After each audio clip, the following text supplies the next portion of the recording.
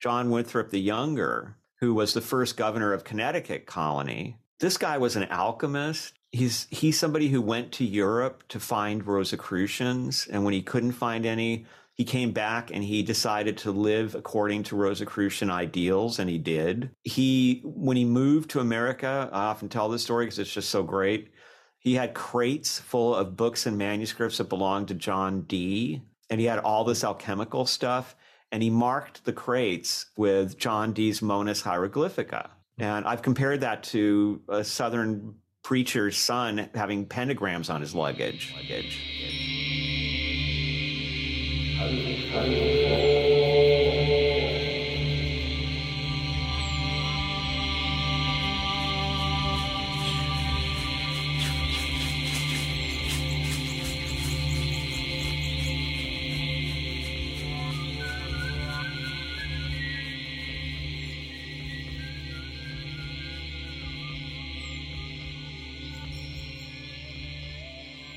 Welcome to the Medicine Path Podcast. I'm your host, Brian James.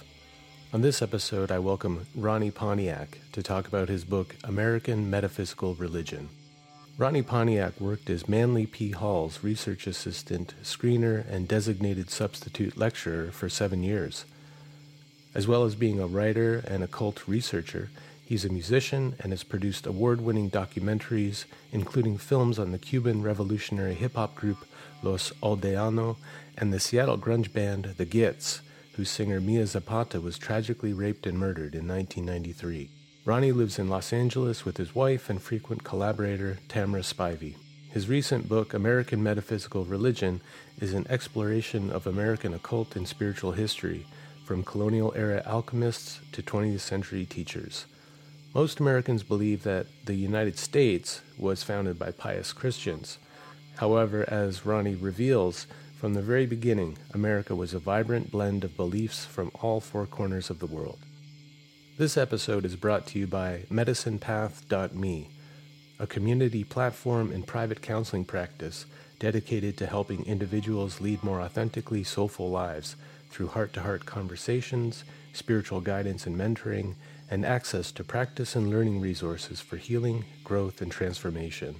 Whether you're looking to explore a more soul-oriented and creative alternative to conventional therapy and counseling, or looking for learning and practice resources to support you on your journey of healing, growth, and transformation, Medicine Path is here for you, wherever you are on your journey.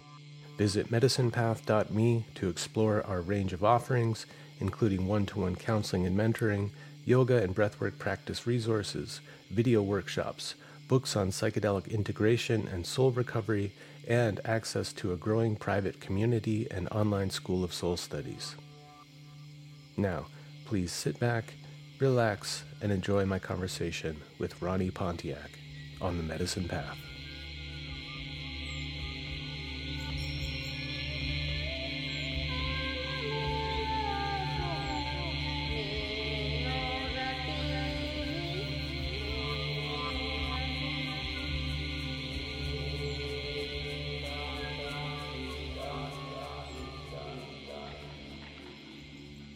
Here with Ronnie Pontiac. Ronnie, thanks a lot for making the time to speak with me today. I'm very happy to be here. Thank you for inviting me. It's nice to see we're both having a good hair day as well, you know? Thank you. I know. We understand each other. I was just remembering, I saw a video where two druids were talking, modern druids, from the UK, and one of them was joking with the other that you should never trust a prophet who doesn't have curly hair. So like all real prophets really have curly hair. That's interesting. I think I can imagine exceptions. I often think about cavaliers when I'm meeting podcasters with long hair, especially if they're sporting the mustache and the small beard. I'm happy to meet a fellow cavalier. Cavalier. What exactly is a cavalier? Because I know the term, but I'm thinking maybe something like the Three Musketeers. But it was actually a group that we probably wouldn't want to be involved with. They were the English royalists at the time when there was a battle between Cromwell and the Royalists. And so you could tell the Puritans, because they always had their hair very controlled and generally did not like facial hair. They were not allowed to laugh very loudly. They were not allowed to run or dance. The Cavaliers generally had long hair and very stylish beards, and they liked to wear big cod pieces, and they loved to drink and were famous as what they called wenchers. And so they could not be more different, both representing examples of English temperament, but they were so very different. And I do believe that America, by the way, inherited that psychological split. Mm. Yeah, well, that's what we're going to talk about when we get into your book, American Metaphysical Religion. But I would love to, I think you've lived a pretty interesting life. And I was hoping that you could take us back to just before you met Manly P. Hall, the author of the famous Secret Teachings of All Ages. Because I'm interested in like what it was like for you before you met him and how that meeting changed things, because I feel like that was a pivotal moment in your life that led to you eventually writing this sprawling history of metaphysical religion in America. Would you mind just taking us back there and we can just follow along? Sure. I was very lost as a kid. I had atheist parents who were war survivors, who were much older than parents usually are. My whole family were war survivors, and they were not very settled into American culture. They were rather afraid of it. And so I was overprotected and overcontrolled and not allowed to actually become an American kid. I actually spoke with an accent when I first entered school. And I was also a runt. I was really a small kid for my age, and I got beat up a lot. I grew up in a rough neighborhood, a lot of gang activity, and I was beat up by all sides. I had no one to turn to. And so I got really bitter as I hit early teenage. And by the time I hit late teenage, I had a relationship that didn't go all that great with kind of a girl that was in the range of hippie sort of mentality, and she wound up cheating on me and dumping me. So that even furthered this attitude I had. So by the time I was 17, I decided this was all bullshit, and I wasn't going to play along with anybody. I dyed my hair black, started wearing all black. I started a nihilist band that became very popular among bikers who were white supremacists of all things. And I had this attitude of just wanting to ruin every party and be as destructive as I could and hopefully die young and famous was basically the plan. And by the time I was 17, 18, I was drawing these huge crowds that it was kind of an Altamont almost scene. There was a lot of violence going on. Very fortunate that nothing really terrible happened to anyone, including myself, while I was doing those things. And the first turning point for me was when I was at a rather notorious club, and there was a girl there who looked completely out of place. And she was terrified because there was a group of about 5 guys that were cornering her, and she didn't know who to turn to. And she had been warned by the club owner to stay away from me, but for some reason she chose me as her champion. I guess I was probably the most threatening looking guy in the club. And I was really, no one had ever asked me for help. I'd never been in a position like that. I really felt moved. And also the fear that she felt was so obvious. So I backed them down with the help of my drummer, and then I made sure she got home safely. And of course we wound up falling in love, and she wound up moving in with me, and she's my wife now. And that was a huge turning point for me because she was so different, a very quiet person, but very positive in her own way. And she didn't really understand what I was trying to do or why I was trying to do it. And she found what I was doing to be somewhat reprehensible. And she believed that there was a better me in there somewhere than this petty criminal and rabble rouser. And then not too long after that, my experience of spirituality and metaphysics was very limited at that point. When I started my band, I was drawn to the usual psychopathic literature, Hitler. I was looking into Anton LaVey and Crowley and Spare, although I wouldn't consider them at all psychopathic. Just looking for power, and I was disappointed by what I found in these writers, because in actuality they're very creative and they've got positive things to teach. And that's not what I wanted. That's about all I had. And I really thought there were only two sides to the story: monotheism on the one hand, and on the other hand, you had to go with Satan because that's all there was. Having been raised atheist, I really didn't have much education in religion. I had some light teachings, and that was about it, because my family leaned in on my parents about, he's got to know his heritage kind of stuff, but none of that stuck with me. So one book that did appeal to me when I was a kid was a book called Atlantis, Mother of Empires, that I saw in the shop. And it was this big tome. And I don't know why, but it just really struck my imagination. And I wanted to shoplift the thing, and it was way too big. And I remembered it for a long time. And later I found out, oddly enough, that the book was by the architect that had built PRS for Manly Hall.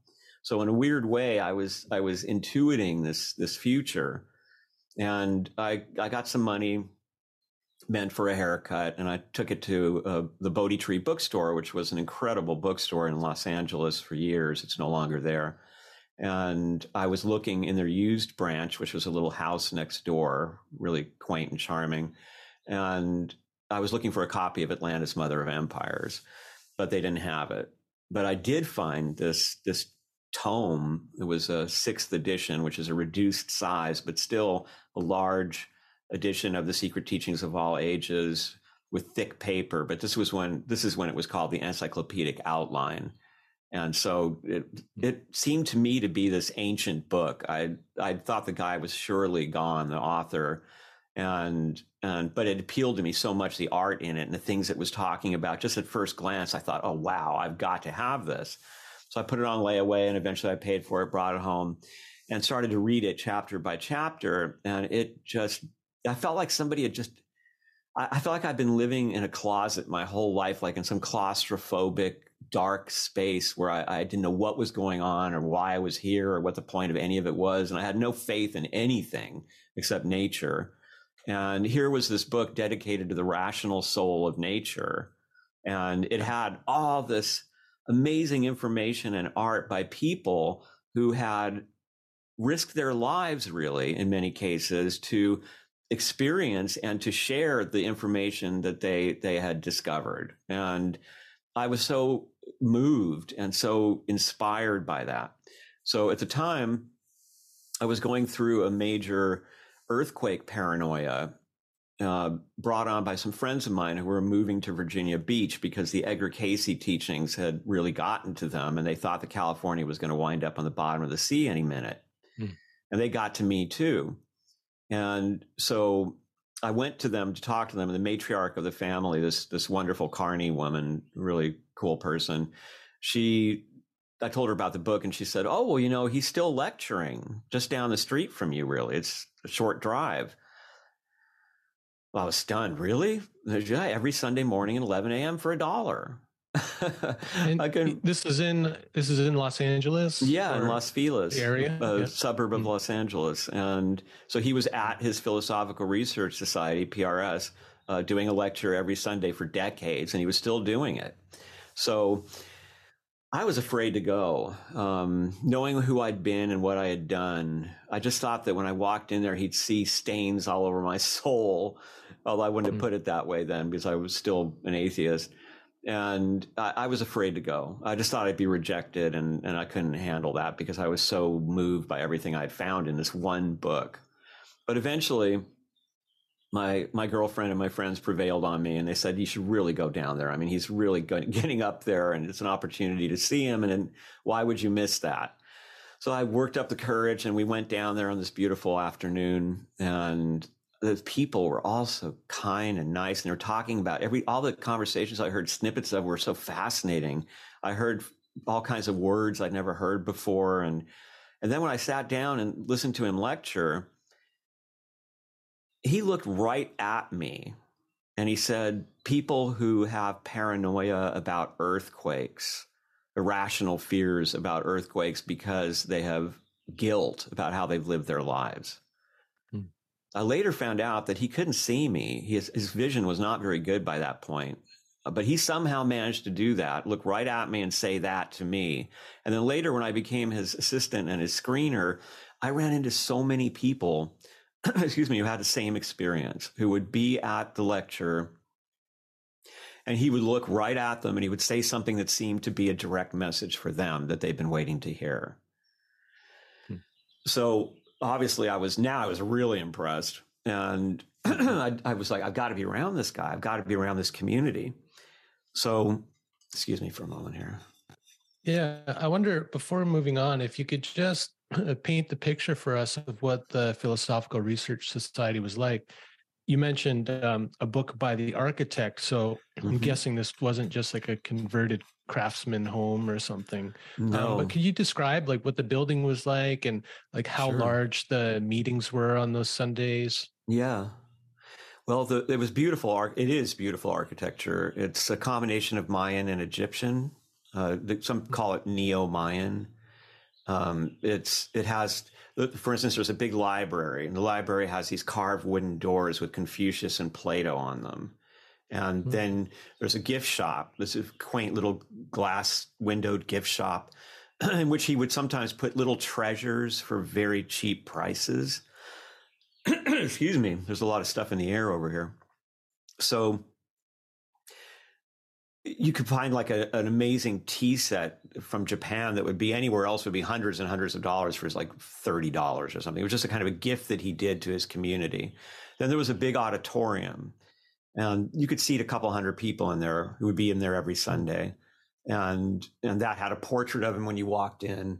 And there was a big velvet chair sitting on the stage, and that's where he would come and sit and give his lectures. Then there was his office, which was adjacent to the library, and then above it, or connected to the library, which was two stories, there's a lecture room. And then there's a shipping area with some offices connected to it. So it was this wonderful little complex in this kind of pinkish, amberish almost. I don't want you to think it was too bright, the colors, but like a muted pink amber sort of color. And with these Mayan kind of decorations around it, and then an Egyptian statue here or there with an inspiring message to the truth seekers of all time was the plaque that was on it. And then you'd go inside the library, and beyond this incredible collection of metaphysical books, there was a collection of art from all over the world. So there was a giant Tibetan prayer wheel, and there were these huge Buddhas. There was this one that I really loved, that it was a Buddha with all these little Buddhas connected to it. And so it was just a place where everything that your eyes fell on was inspiring. A cute little rose garden, and they would have refreshments after the lecture there. You have a little something to drink and some cookies that people brought along. And there was one woman in particular who would bring these gorgeous flower arrangements to his every lecture and put them up on the stage. So it really was almost a family community kind of feeling, but it didn't have any of the pretense that you normally find in those kind of communities. Everything was very humble and down home. And I guess this was because of the time that we were there. We were really lucky. Tamara and I got there at a time when they were all much older. The famous people that used to hang around there weren't there anymore. The place was being run by women who were mostly the widows of men who had run the place. But it made it this idyllic, supportive little environment. And so Tamara and I decided we want to volunteer. We want to be near this and help it in some way. So the next day, on Monday morning, we went down there, and they were gracious enough to let us have a meeting with one of the people that was running the place.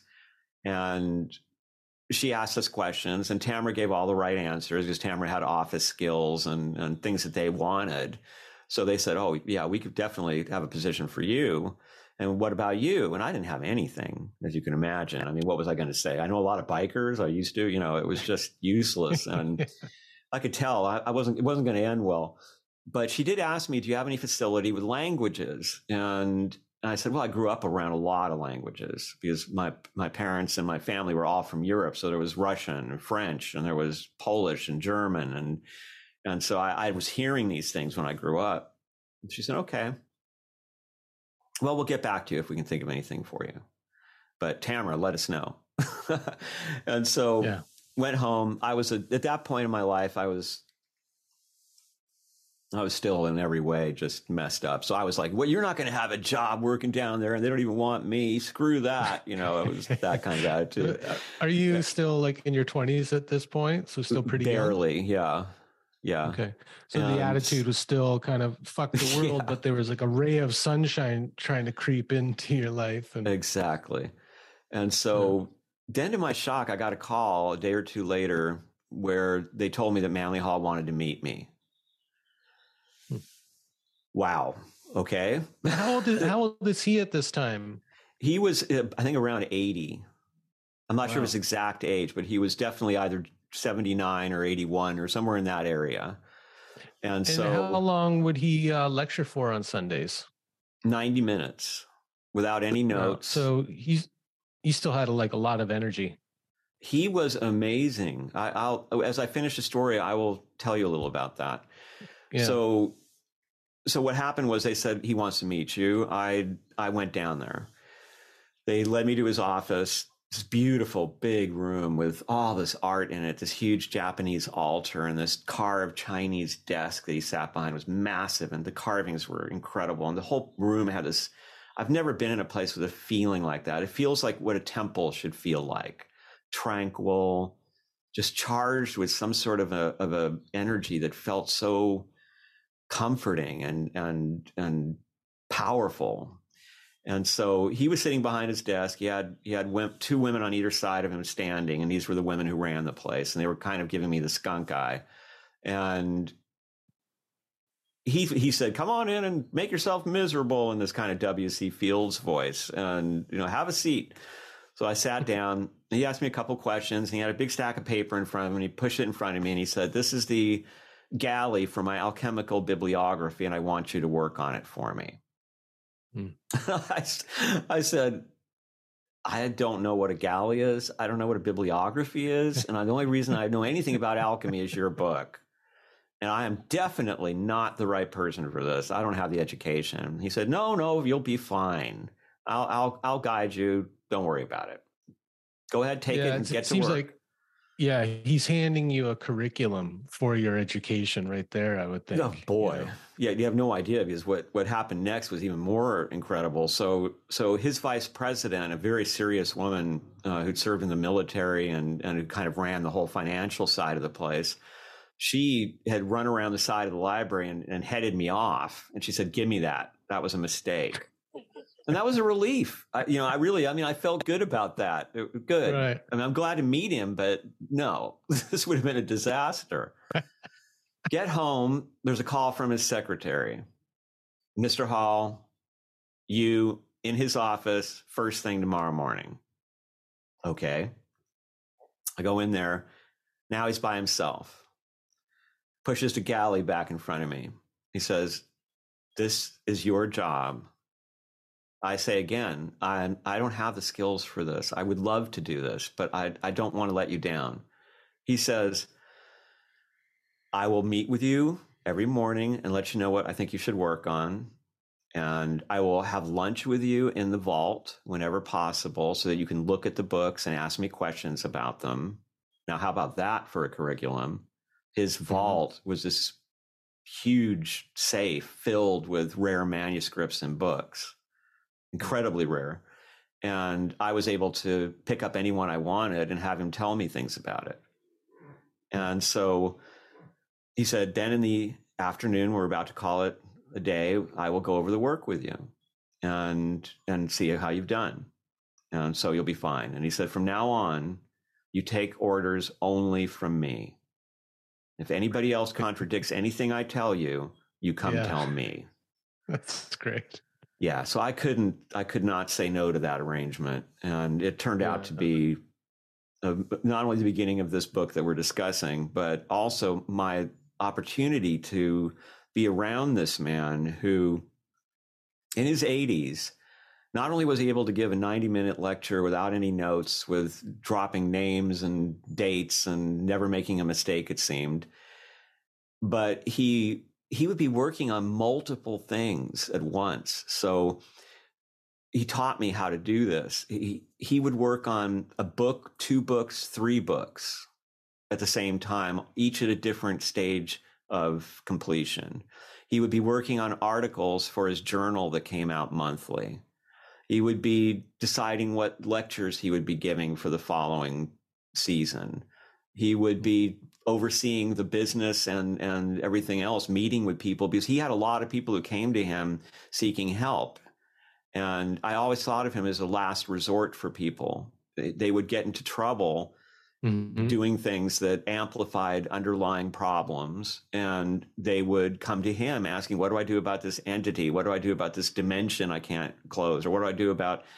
And eventually he came to trust me enough and Tamara enough that he made us his screeners, because there were too many people wanting to meet him and he didn't have time. As he got older, that's one way he slowed down, was I can't meet everybody that comes to me. I need somebody to screen this. And his secretary used to do it for him, but she had so much work too, working with him, taking dictation for the books and overseeing production and all that. So that was also an incredible education, to see who came to him, to see what they wanted, to see what kind of damage can happen to people. And he could also say to me, there's a book I need for this article. You're going to find it up in the second story on the right corner. It'll be in the second shelf. This is the title. The cover's red. Over and over again. So his mind and his energy level were just incredible. It changed my whole concept of aging, because I'd been around people who, as they aged, became very fragile and angry and frightened. And here was this incredible genius just popping out books. And you can argue, I think, that maybe his last books were not at the level of the earlier books, but they were still very useful, very helpful and fascinating. And he was still quite eloquent. And so it was very impressive. Yeah.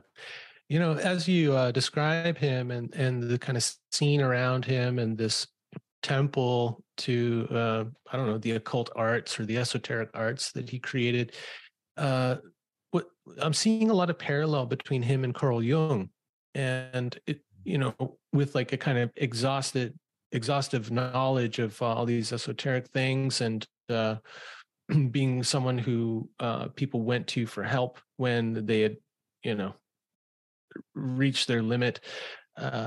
Would you say that that's kind of accurate, that he's in a way a kind of an American Carl Jung, but maybe not one who's so afraid to embrace his identity as an occult scholar or practitioner? Right. Yes. I think, well, first they were in contact at one point. Jung was asking Hall for copies of manuscripts, alchemical manuscripts that he had, because I think it was during the 40s. So he couldn't come to Los Angeles to see them. And he wanted any kind of copy that could be made so that he could examine these manuscripts.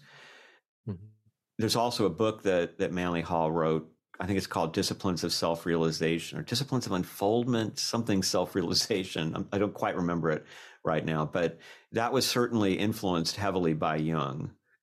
And I do see them as being similar in ways, in the sense that both of them were such appreciators of world culture, spirituality, and art, and such attention to symbolism and the meaning behind symbolism, so that you definitely see a similarity in their interest in how to interpret experiences, or how the conscious and unconscious may work and communicate with each other, or in the various kinds of disciplines that can be done to improve one's life.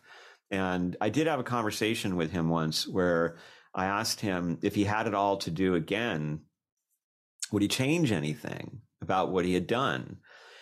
And this brings us to the fact that earlier in his life, he was much more, let's use the word aggressive, as somebody that interviewed me not too long ago used about the way that a lot of metaphysical teachers have a certain kind of aggressiveness in their belief system and in the way that they present it. And at the time that I knew him, there was none of that. I mean, it was so, I don't even know how to explain it. It was, I often used Taoist. It was kind of like it. Yeah. Like becoming more at ease, not feeling so maybe compelled to speak up or to be forceful in the way of communicating. Yes. And also less concerned about the power aspect of it, if you will, less concerned with that and more concerned with how to find the harmony in life and to move in like that you harmony. Said, more Taoist. Yeah. And so and he less was about manipulating elemental forces and more working with them, collaborating, being in harmony with. Exactly. You could say perhaps that he switched from a metaphysician to a mystic. Maybe that's one way to put it, depending on one's definition of those words. But I've heard those words defined in that way, that metaphysics, like magic, is a practical approach, and that mysticism is more seeking the harmony. Or we could even go further back and look at Iamblichus and say Plotinus. And Plotinus is saying that if you want to reach divine consciousness, if you want to really understand the good, the true, and the beautiful, you can climb the ladder of beauty using the intellect of the heart, right? And you can see the good and the true and the beautiful, starting with something that's perhaps just a physical object or person, and then moving up that ladder until you reach the one. Whereas Iamblichus said, no, you can't do that. The only way to achieve that is by divine grace. And the proper way to achieve divine grace is through ritual, so that you can actually attune yourself to the divine. Now, they're both doing the same thing. One is a more active and one a more passive approach. But I feel that in the early days, he was more along the Iamblichus line of things. And he was writing a lot about the occult. He wrote about ceremonial magic, and his statements were very bold. He made bold statements about America and all kinds of stuff that was reminiscent to me, of Theosophy and of Blavatsky, who were huge influences on him. And Blavatsky could be quite militant, as we know. But when I knew him, he was like this old Chinese sage, mixed up with a little bit of Maslow, maybe. And he was so gracious and charming and funny. And I mean, one of the things that he did, Tamara wrote a memoir about our friendship with him, in which he discusses these things more eloquently than I am. But for instance, with her, he would just make her laugh. We would be having a deep discussion with his wife, Marie, and with him. And then when no one was looking, he'd turn around and he'd make some weird face at her or something just to make her laugh. And she would. They became really good friends. And I know that people would ask me, well, what did he keep by his bed? Like, what did he read at night? And what he kept by his bed were joke and cartoon books. And also, that's what popped into my head, is like joke books. Yeah, you're right. Wow. And stamp books. He loved collecting stamps. He loved looking at the various stamps. And so he was so wholesome on a level. And I don't think he was in the beginning. Now, Marie said that when she met him, he was a scary customer. And you can see this in some of his older pictures where he's really dramatic. And he's looking sort of like a warlock in a 1930s movie or something. And she said that he lived in this creepy Frank Lloyd Wright house. It's the same house that they used in Blade Runner and in the House on Haunted Hill.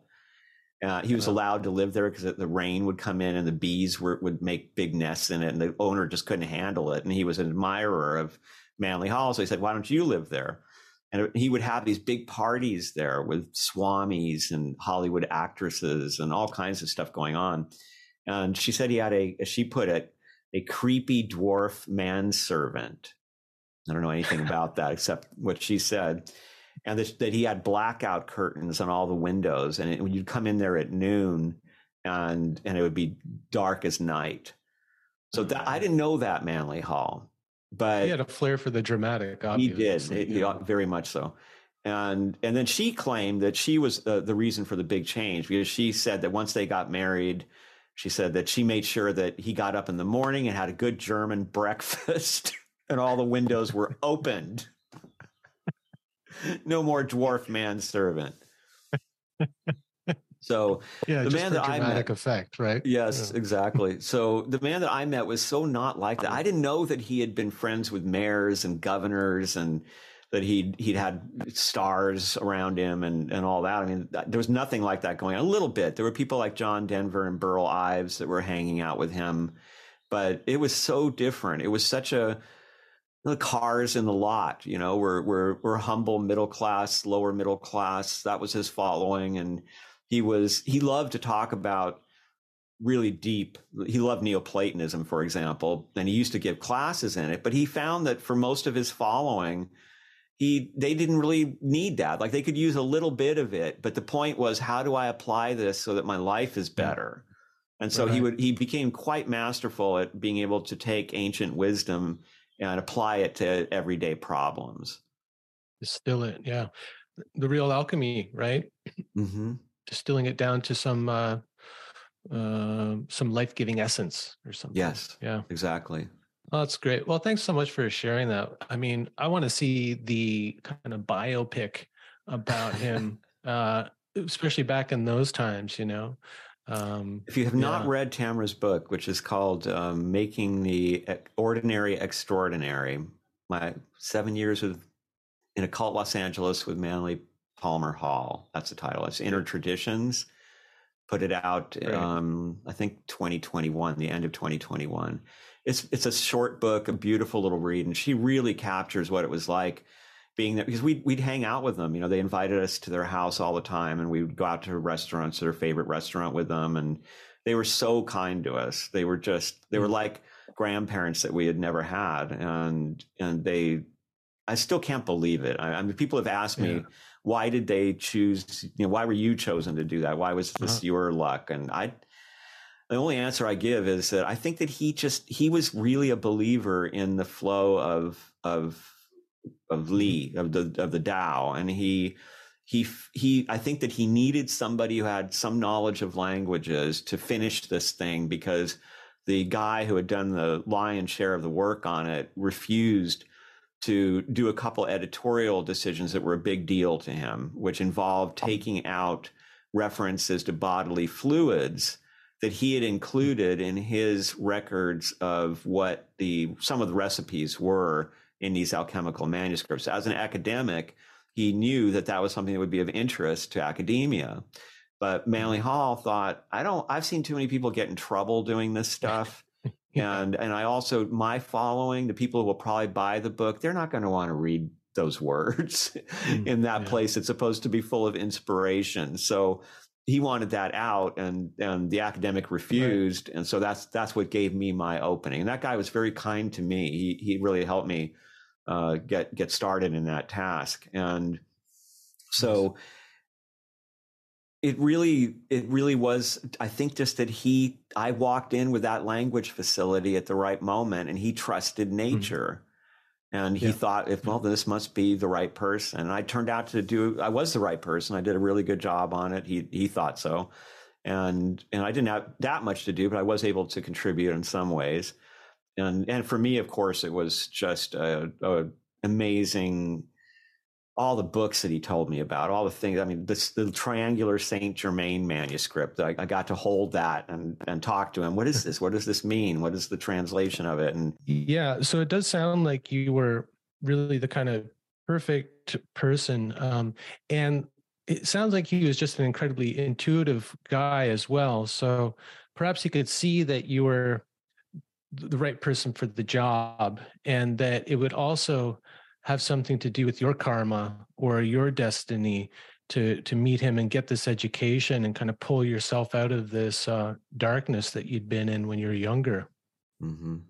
Yeah. It was an amusing interaction where in the early days when I was just working on the bibliography, and he was working on one of his astrological articles for the journal, and I had the stupidity to say to him, do you really believe in that stuff? Like, you really think that the stars in some way influence our behavior? He was tickled by that. And he said, you don't really have the knowledge to debate me on the subject. So let me introduce you to this wonderful woman, Peggy, who's a great astrologer, and she'll teach you enough about astrology so that you can come back and debate me about it. Well, of course, Peggy blew my mind, and I never debated him about it because there was clearly something going on there, and I went about studying it myself. But he was typically doing things like that. Also, his jokes were always had some kind of meaning in them. He had a way of telling you a joke and making you laugh, and then a half an hour later, you'd realize that he was actually talking to you about something. Very charming. So my book actually started in the vault when I was having lunch with him, and I saw on the bottom shelf this big leather-bound book. I love these big tomes, so I grabbed it. I said, can I pick up that one? He said, sure. So I picked it up and opened it, and it says The Platonist. It's actually a series of issues of a newspaper that was published in the 1880s near St. Louis, Missouri. And this is the time of the gunfight at the OK Corral. And at that time, St. Louis, although it was just beginning to become industrialized, was a cow town. It was still the principal hub for cattle. And so I could not understand how this thing came to be.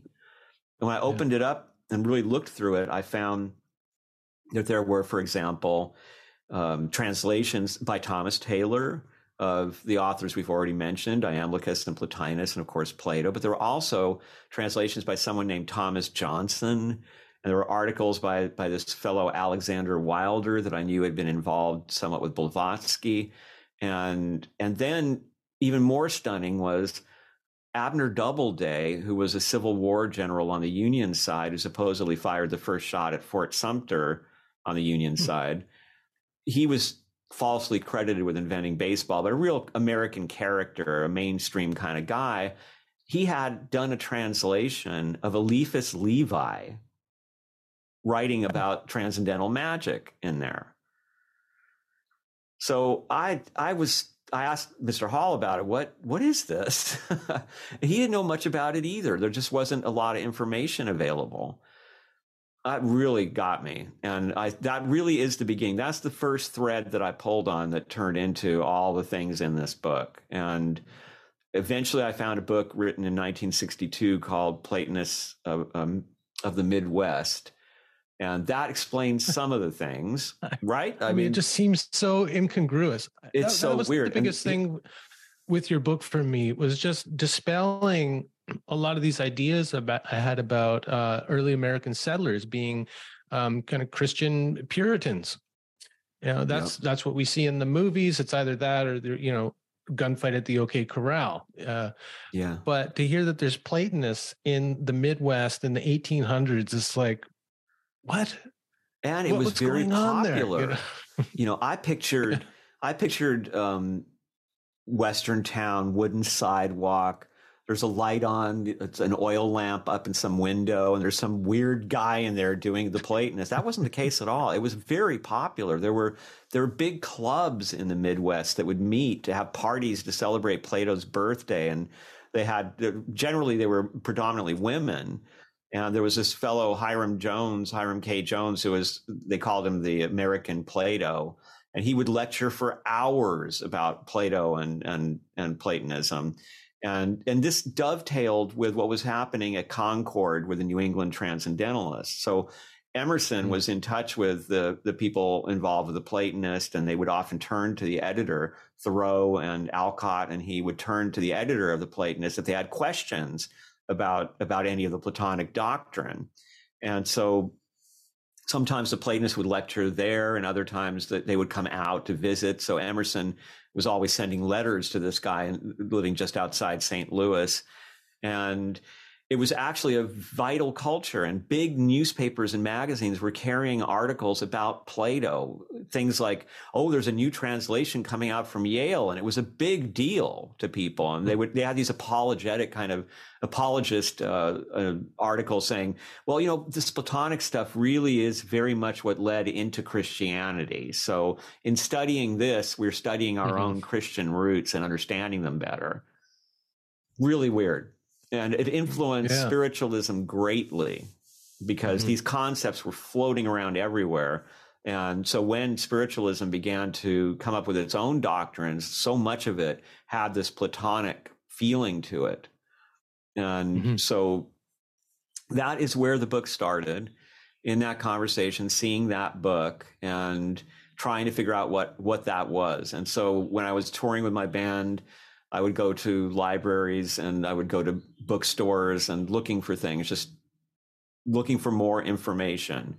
And the beautiful thing was that around 2000, there was just this sea change in academia where esoteric studies were suddenly becoming more acceptable. It was slow, but there were articles and books coming out about things that had never been written about before, or that revolutionized our views of things that had only been written about by esotericists who did not have access to the archives that these people had access to. So that was just incredible. And it led to me writing a blog in the 2010s about American metaphysical religion, just trying to share some of the things I had found. And to my shock, academics contacted me. They liked what I had written, and one was actually inspired to go and work on the Thomas Johnson material and on the history of the Platonists. And he became a mentor, K. Paul Johnson, a great scholar, and many others have been really incredible. I mean, in this book, I've had so much help from academics. It's really humbling. But the information that they have about all of the interests that we have, Rosicrucianism in Europe, or if you prefer Rosicrucianism in the colonies, or if you prefer Rosicrucian orders that developed in America, we have now books upon books about these subjects and articles that open up whole new vistas. And that's part of the inspiration behind getting this book published. Was I wanted people like me who are enthusiasts about this material and who really love it to have access to it, because most people don't know the books are there. And if they do, they can't afford them. And the other thing that I was lucky with was that when I was first putting this book together, Google and Amazon still let you search almost every book that they had archived all the way. So I was able to access these academic books through those two sites and read anything I needed in them. I could, the indexes, I mean, you could just search any book looking for the subjects that you were looking for. And then also being guided to materials, even now. For example, Tamara and I have written a book about the influence of the Orpheus legend and also of the Orphic mysteries in Western culture, because it's another one of those subjects. When you see how much influence it has had, it's stunning. And we also did a new it's not really a translation, I wouldn't say, even though it is a translation, but what we tried to do was to add the details of cult, because our thinking was that the Orphic hymns are pretty boring. They're very formulaic. And the reason is that the priests already knew all the characteristics of the deities they were addressing, but we don't. So we wanted to add back these details of cult so people could really feel the correspondences. And so it is being published in August by Inner Traditions, but we've had so many editors going through that, and we've worked on it so hard. And I was very lucky to have Jay Bregman, who's a great Platonic scholar, look at it. He found 10 stupid mistakes in it. And this is after other academics had been through it. So I really feel so grateful to them. And I highly recommend to anyone writing in this area, this old idea that the esotericists hate the academics and the academics hate the esotericists, which I still run into a lot. That was not my experience. And I really encourage people who are writing on these subjects to reach out to the academics who write in those areas, because they're thrilled too to have people who are genuinely enthusiastic get the material that they've worked so hard to bring out into the world. And exactly. Yeah. People who are reading academic papers, it's, maybe 50 people read a particular paper on an esoteric subject, but One of the great things about your book is that you present it in a way that's very accessible and good storytelling. Thank you. And man, it is a sprawling story. There are so many wild characters in early American history. And like I said before, really dispelling the perception that it was all Christian Puritans or, wild men of the West or something. There was Yeah. a real richness and diversity to the spiritual practices. Yeah. Like at one point in the book, someone was writing about these early settlers, and it was like less than 30% actually went to church, and even fewer had Bibles in the homes. Yeah. I mean, that's kind of like the numbers that we're seeing now in the US. Yeah. Yeah. It was John Butler in 1979. He studied this, and he came to the shocking conclusion that this is after 1650 in New England, that only about 1/3 of the adults ever belonged to a church at all. And then when he went into the middle and southern colonies just before the American Revolution, only 15% identified themselves as being connected to any particular church. And we do have various records. We have a New York governor, and we also have some preachers complaining about how they can't get these people into the pews. They just don't want to attend. And so this is, I think, partially because so many people came here to get away from being forced into some kind of conformity by authority.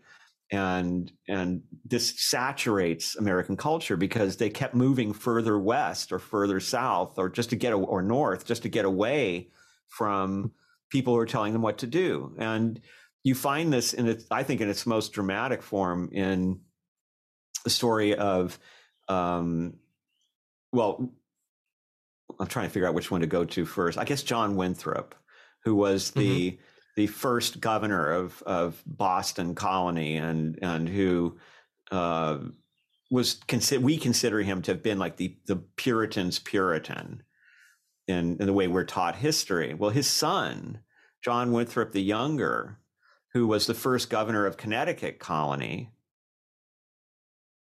this guy was an alchemist. He's somebody who went to Europe to find Rosicrucians, and when he couldn't find any, he came back and he decided to live according to Rosicrucian ideals, and he did.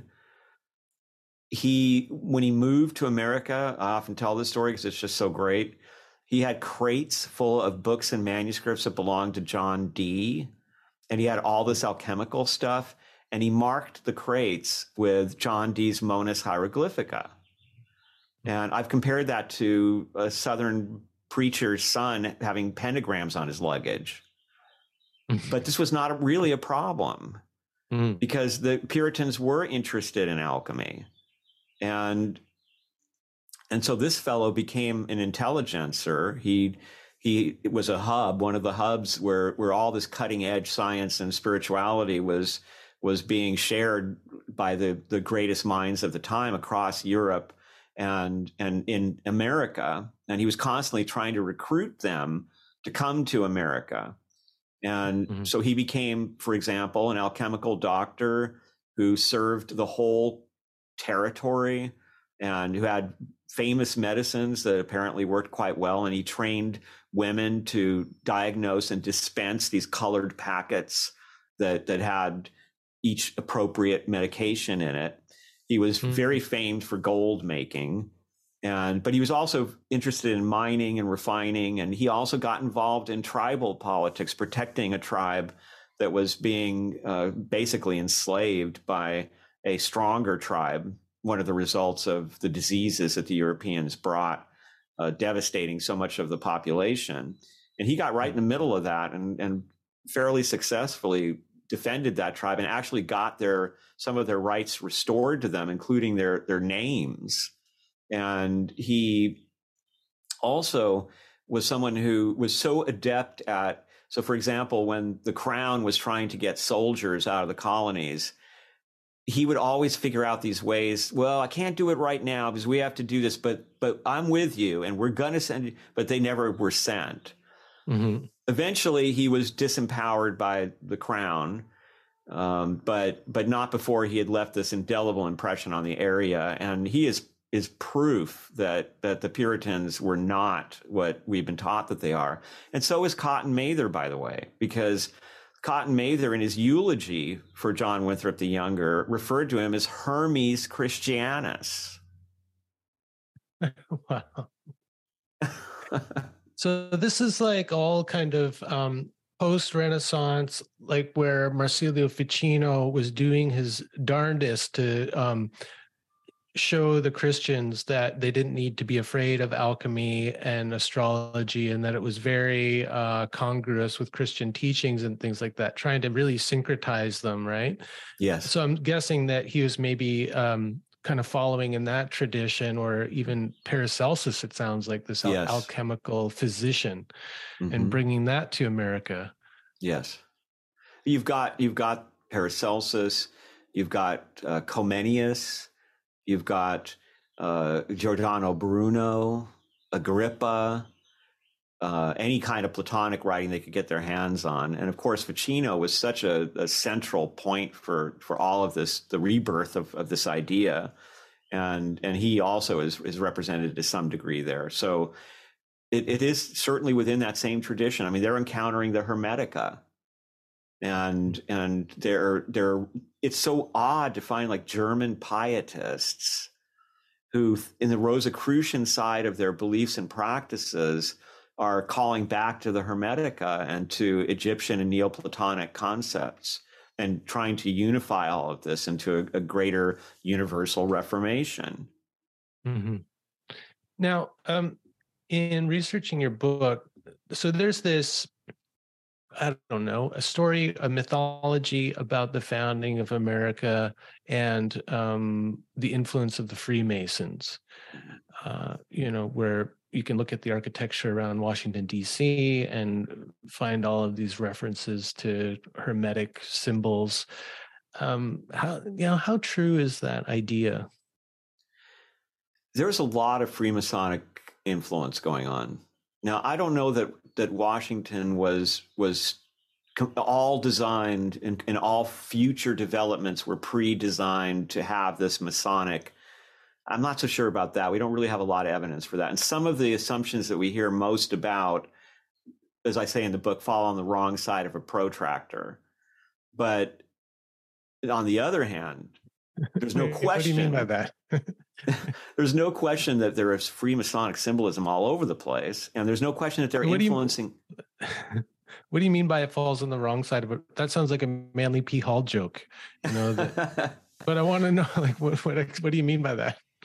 Well, we've heard, for example, that some of the alignments are aligned in a certain way to sunset and but if you actually go and you do the work, you find that it's not so exact. So there's a romanticizing or idealizing process that has been applied to this so much. And I have to say, Manly Hall definitely contributed in some ways to this. There was a time when he was really into American exceptionalism, and he was pushing a lot of stories. That one of the most famous was that there was somebody who showed up when the founding fathers were getting cold feet about signing the Declaration of Independence, and that this person gave a very stirring speech that convinced them to sign it. And in various traditions, that was an angel. It's also been said that was Saint Germain.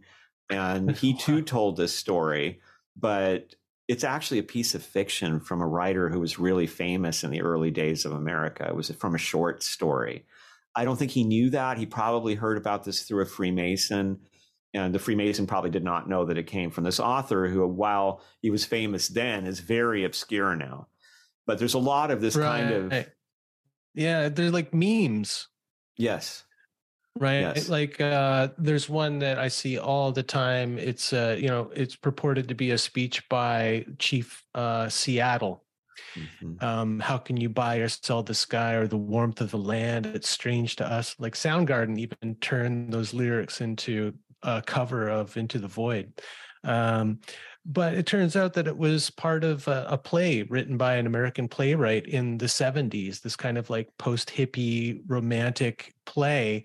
It's not actually attributed to Chief Seattle, but if you were to believe the meme, and it's just repeated over and over and over again until it becomes a kind of pseudo truth or something.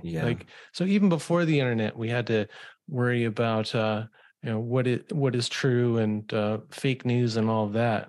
Yeah. Well, I think that's something that impresses me so much about Manly Hall's work, is that he did not have access to what we have. And it's harder to find out what's true, especially for someone who's existing outside academia. And he had no choice but to do that anyway, because there was no place for what he was studying in academia pretty much for all his life, maybe a little bit at the end. But the focus on what is true. And so I'll give you another example of this. I've finished a book about tentatively titled Rosicrucian Origins in Context that is going to be published by IT next year. And it's also based on new research. And one thing that we hear often about is the friendship between Robert Flood and Michael Meyer, and that these were probably actual Rosicrucians. And there's been so much new research that we find that there does not appear to have been any friendship or really any contact between them.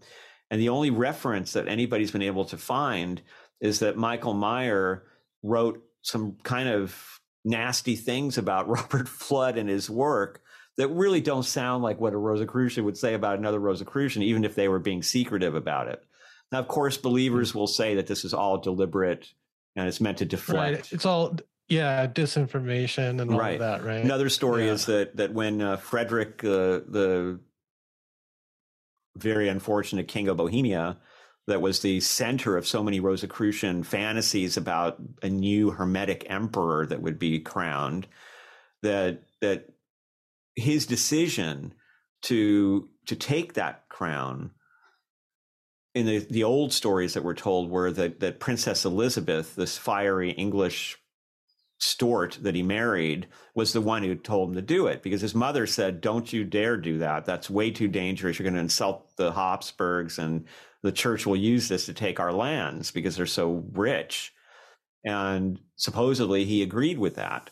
But then the story is told that Elizabeth Stuart came walking into the room with her plunging neckline, and she delivered a stirring speech about how this was a calling from God and they had to do it. And this was a terrible disaster as a result. Well, the truth is, after 20 years of study of her papers, this new biography of her, which is superb, showed that she said, "It's not my place to give you advice about this. You have to make the decision." It's a lot of that kind of thing going on.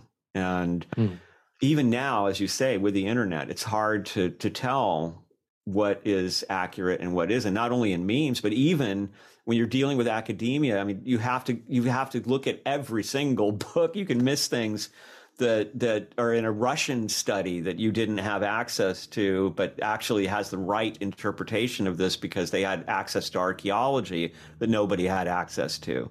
And as various nations are kind of coming forward with all of this, we're finding more and more of these materials. And what I'm excited about is that my understanding is that in the world of Islamic scholarship, in Islamic countries, that they're finally coming to grips or planning to come to grips with the fact that they have millions of books and manuscripts in archives that have never been looked through. And it's very likely that at least 50% of those materials are related to occult and to Platonic and other pagan sources because they preserved so much of it. So there are these books that we always read about and wish that we could have read, A Life of Pythagoras, and they may have all of it, and it may eventually come out of those archives. And I also wonder about the Vatican and what they have stashed in their archives. So hopefully someday that this human heritage of all this incredible information will be made available. It'll be super exciting to be able to read those lost words again. Yeah. Do you feel like there is some kind of hermetic revival going on now? Yeah, I think so, because there's a combination of things. Social media has bypassed so many of the obstacles that were in the way of young people encountering these materials, and they are now able to be teaching each other and sharing what they're discovering, and that's something unprecedented in my opinion. Mm-hmm. Also, in academia, thanks to great scholars like Wouter Hanegraaff, I'm pronouncing that right, um, there's a different viewpoint on all of this. So his viewpoint is, first, that it's not our job to decide if this stuff is true or false. It's our job to preserve it and to present it with as much accuracy and completeness as we can. Also, he has pointed out that there is room for what he calls Gnostic scholars. I don't know if he uses scholars, but for people who are not only students but practitioners. And in fact, I have found a bunch of people in academia who behind the scenes are very active in the belief systems that they are studying. And that's really new, because that was something that would have been looked down upon, really just censored even 20, 30 years ago. Yeah, like because the belief or the being a practitioner would interfere with your objective scholarship. Exactly. Right? And so if you were a practitioner, you had to be a kind of rogue scholar like yourself or Stephen Huller or Manly P. Hall. And now so the things are attitude, changing. It is. And the attitude now is that it's possible that only a practitioner can really dig into it, because they're the ones who are as practitioners, we know that.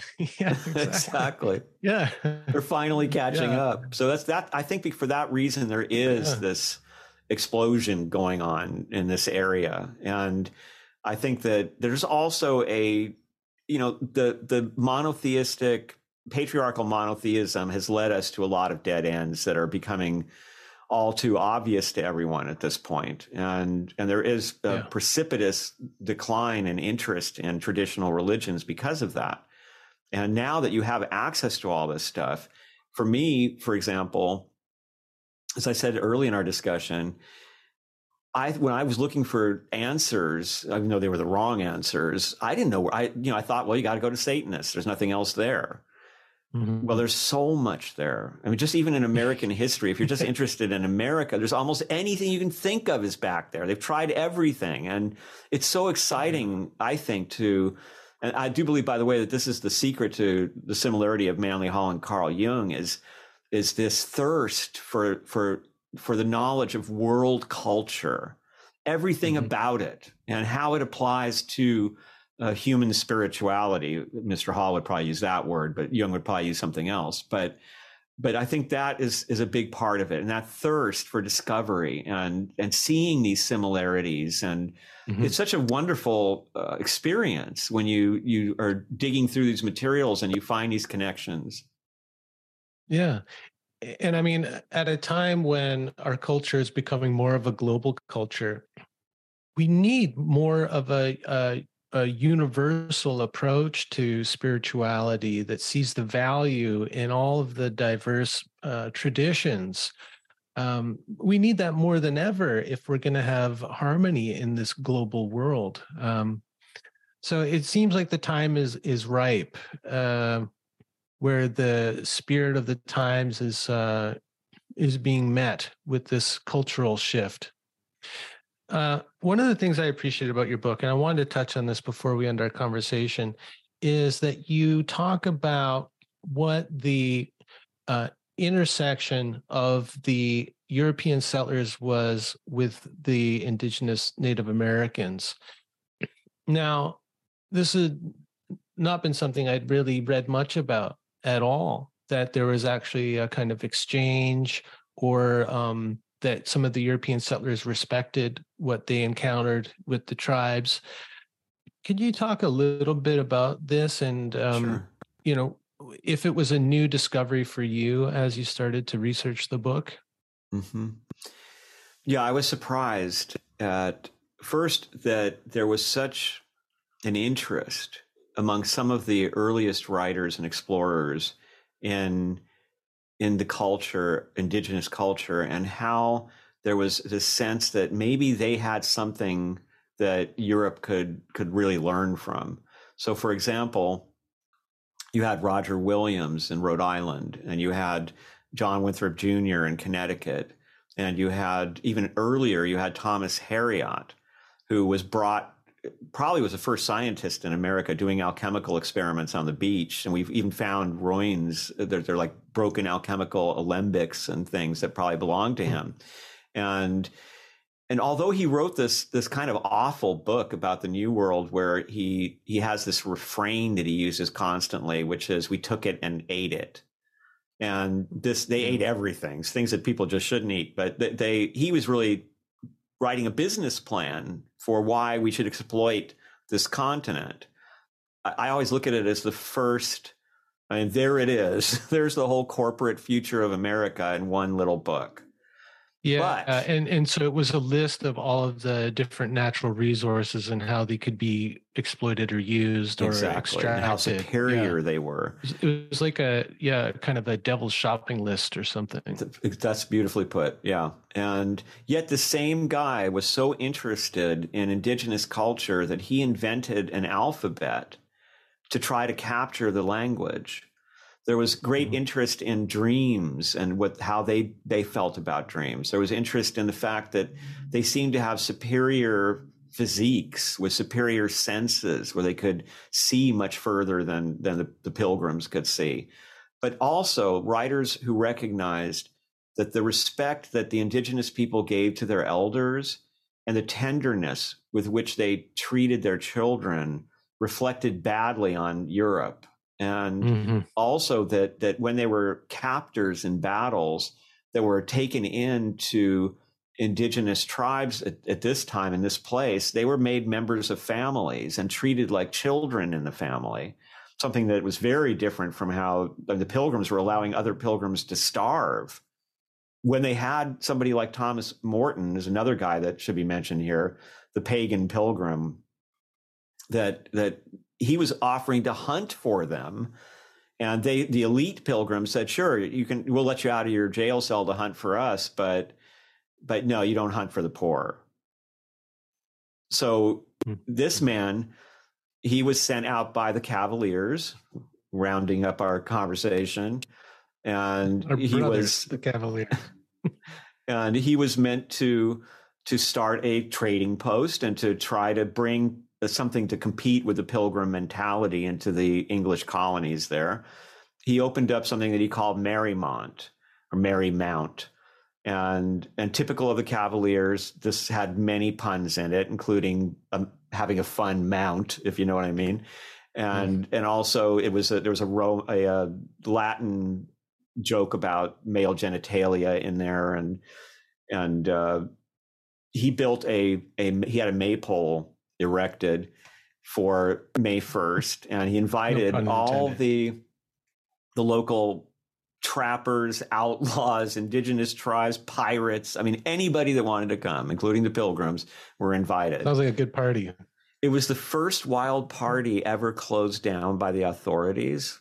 He was also in America. It was the first. He was the first person to ever publish a fart joke in America.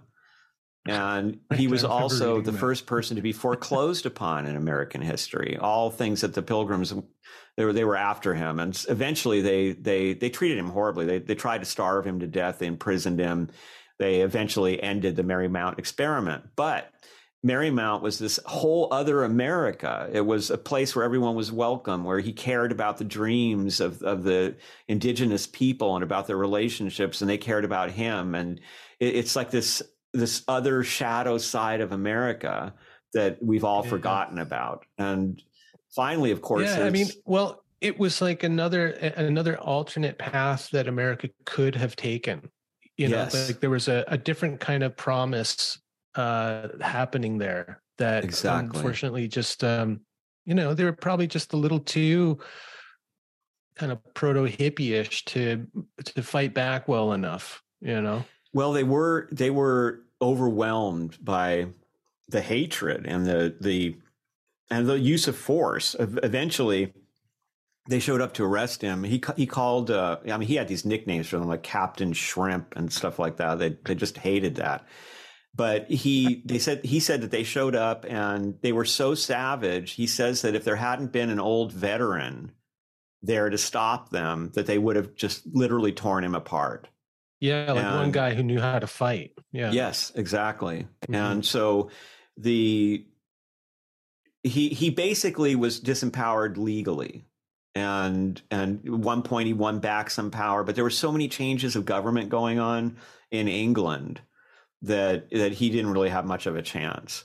And plus, he was sent there when he was 50 years old. He founded Marymount at the age of 50, which in itself is kind of amazing for that time when 50 was quite advanced. But his spirit is so different. It's so filled with humor and bawdiness, but also concern and compassion for people who are different than himself. He was compassionate about the Pilgrims. He thought it was tragic the way they were living. He tried, even though they were treating him that way, he tried to teach them to use lime when they built their structures, because anytime it would rain, their structures were falling apart. But they wouldn't do it because he told them that. Mm-hmm. Yeah, it's interesting. I mean, I've got a podcast coming out with a psychologist from San Francisco who's written a lot about middle-aged men and what archetype is the kind of best guiding archetype for them.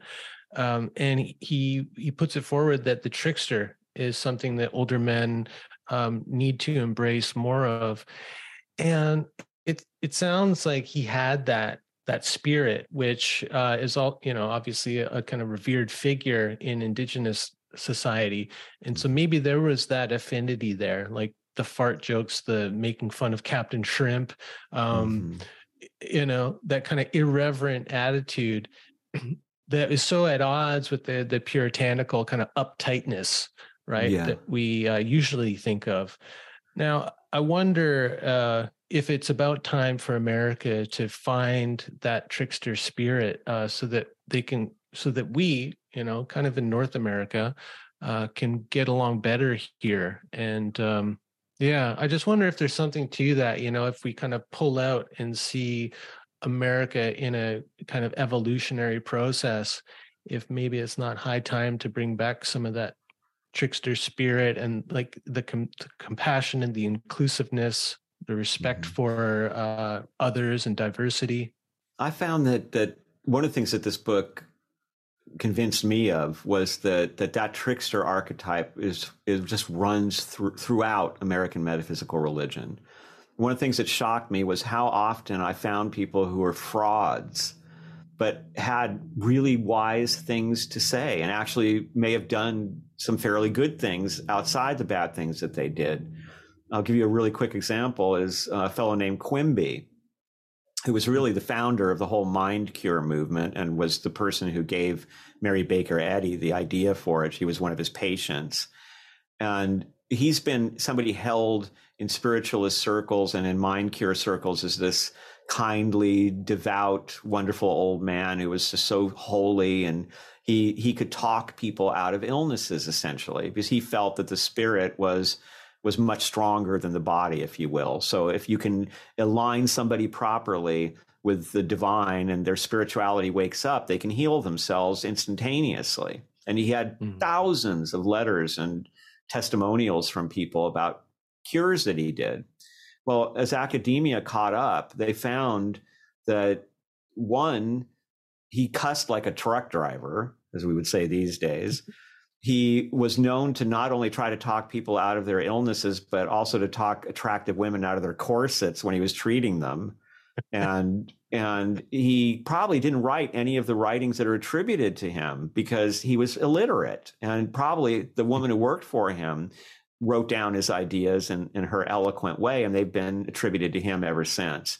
But the man still had some wonderful ideas. And one of my favorite sayings that I found while doing all this, it's so meditative in a way, was he said that, I want to get this right, he said that health is how the body experiences the eternity of the soul. That's something to really think about. And I want to leave you with this about Canada, because you have an interesting heritage to deal with, speaking of tricksters, because of Prince Rupert.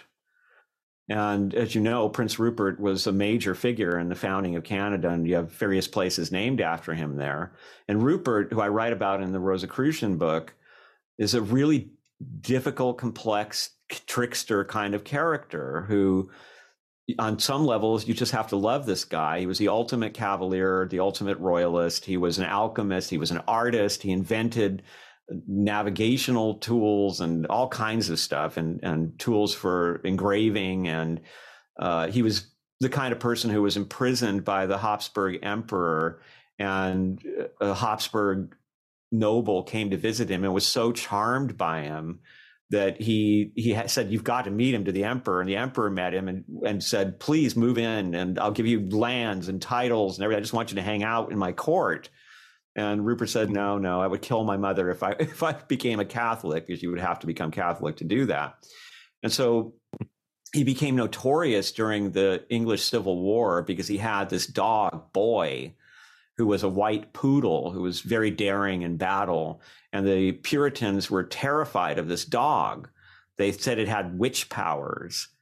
And so the Cavaliers thought this was hilarious. So they wrote a pamphlet about the witch dog that fought in their army. And they all would like kneel on one knee, and they would hoist drinks to this dog. And it was a terrible tragedy when the dog was killed. It was the first time that Rupert ever lost a battle. And he also had a monkey that he would dress up in a little uniform that would be in battle with him, a little she monkey. And in the end of his life, he would walk with this big black dog, and he was forgotten at that point. He married like some notorious actress, and he lived a quiet life exploring alchemy and esoteric subjects. And he would take these long walks with his black dog, and they would say, "Oh, there goes that wizard." Well, Rupert was somebody who was instrumental in Virginia colony and also in the first Canadian colonies. And it was the first governor, really, of the first colony there. And yet we have to deal with the fact that Rupert is the guy who established the slave trade on behalf of the Stuarts. He was sent by James into Africa. He reached areas of Africa before anybody else did and mapped them. And he encountered tribes. He was looking for gold, but he encountered tribes that were practicing the enslavement of people and for profit. And he thought, since I haven't found any gold, this looks like a good business. And James came back and said, yeah, let's do this. And this is what established this shameful tradition in North America of slavery that enriched the Puritans, the Pilgrims, so much. So he's so problematic because you want to love this guy when you read about him in detail, but then you see that he did one of the most horrendous acts in the history of the colonization of North America. Yeah. Again, a trickster kind of a thing. Yeah, well, yeah, but also, I mean, they were really kind of victims of the time. They were just dumb about some stuff, you know. But yeah, there's a place in our province not far from here named after Prince Rupert, but I don't know anything about the guy. But yeah, he sounds like a fascinating character. Check him out. He's going to... Yeah, thanks for that. I really appreciate that. I mean, that's kind of, I'm about 1/3 of the way through American Metaphysical Religion. It is a sprawling tome, and you know, you're kind of tracking all of these threads from Europe back to America. It's quite amazing, and it's just it's really eye-opening. It really broadens my perspective of the past of North America. So yeah, it sounds like you're going to continue being a kind of a lay scholar of sorts and translator of academic papers into something that more people can read.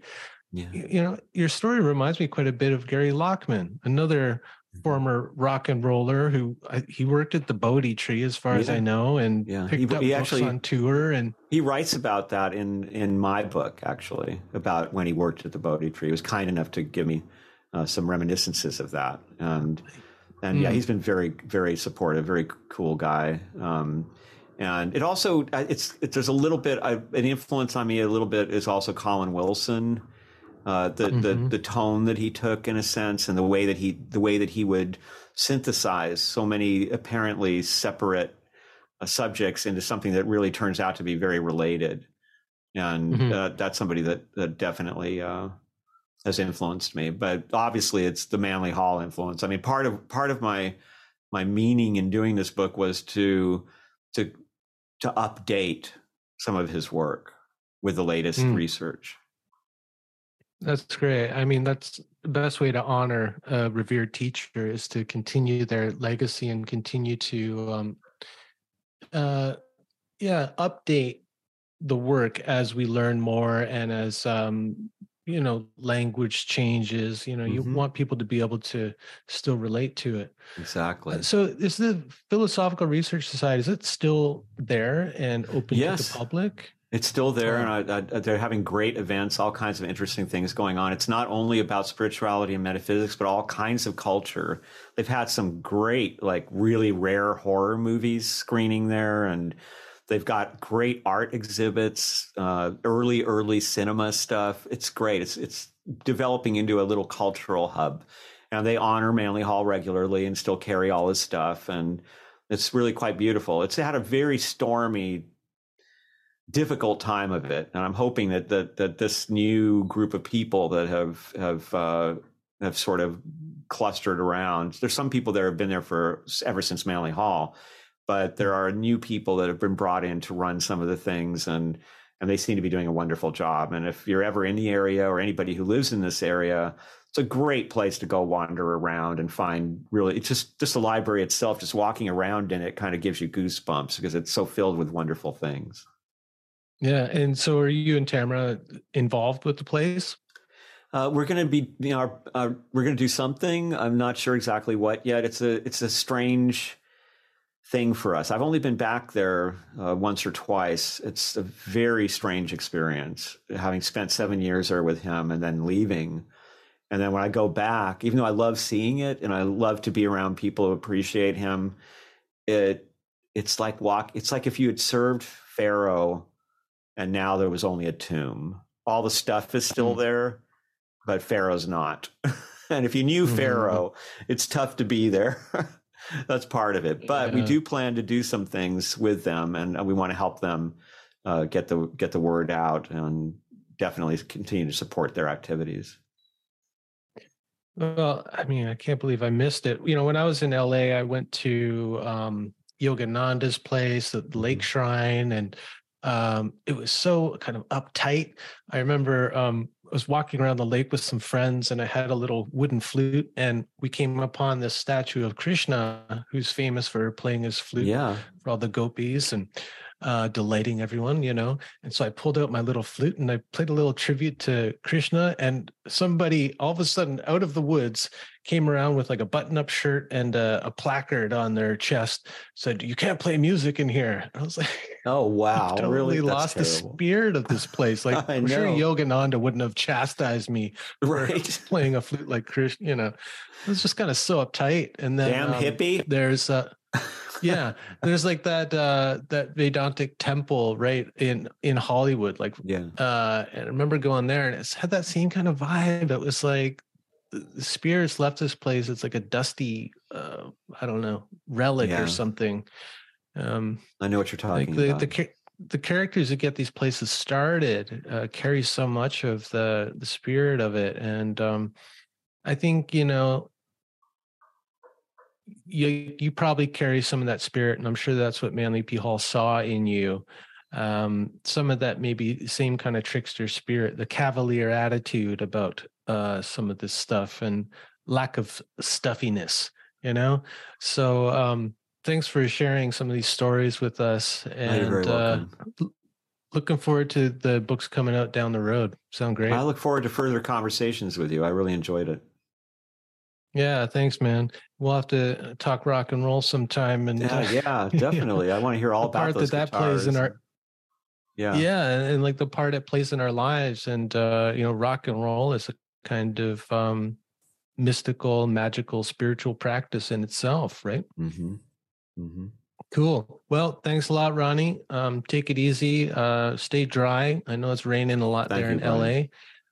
So take care and we'll All see you down the you up road. in Canada, take your cold back. We don't want it. It's too Oh, cold down come here right on. now. Oh, it's a beautiful spring day here. We're on a special part of Vancouver Island, right at the southern tip. It's nothing like what people think of in Canada. It's like a temperate rainforest. So it doesn't even Beautiful. rain as much as Seattle. It's lovely. That's beautiful. Yeah. So come on up and see us sometime. We got a lot of people who love metaphysical religion up here. Cool. Yeah, I love it up there. Yeah. Those rainforests are just, it's one of those beautiful places on earth. Yeah. Oh, by the way, I pulled a tarot card as we were talking. Can you guess which one it is? Just take a wild guess. I wouldn't do that. I don't disrespect what, oracles. What popped is it, into your though? head? Who are we talking about here? I mean, The Hermetic Hierophant. Revival. Well, the Hermit. Another better. Well, okay, then I will tell you. Sage. Okay, here's the perfect way to finish this then.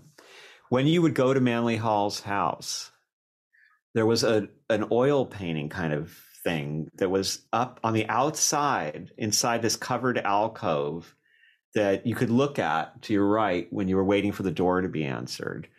And what it depicted was a small, like medieval or Renaissance village, and then a long trail up to where the hermit lives. Oh, cool. Perfect. Thanks, Ronnie. You're welcome. We'll talk to you later. Bye-bye. Thanks so much for listening. If you enjoyed this conversation, please consider subscribing to the podcast on your favorite app, share it with a friend, or leave us a review. If you're interested in joining the conversation, head on over to the Medicine Path online community and School of Soul Studies at patreon.com/Medicine Path. May the road rise up to meet you. May the wind be always at your back. May the sun shine warm upon your face and the rains fall soft upon your fields. Until we meet again on the Medicine Path. Yeah.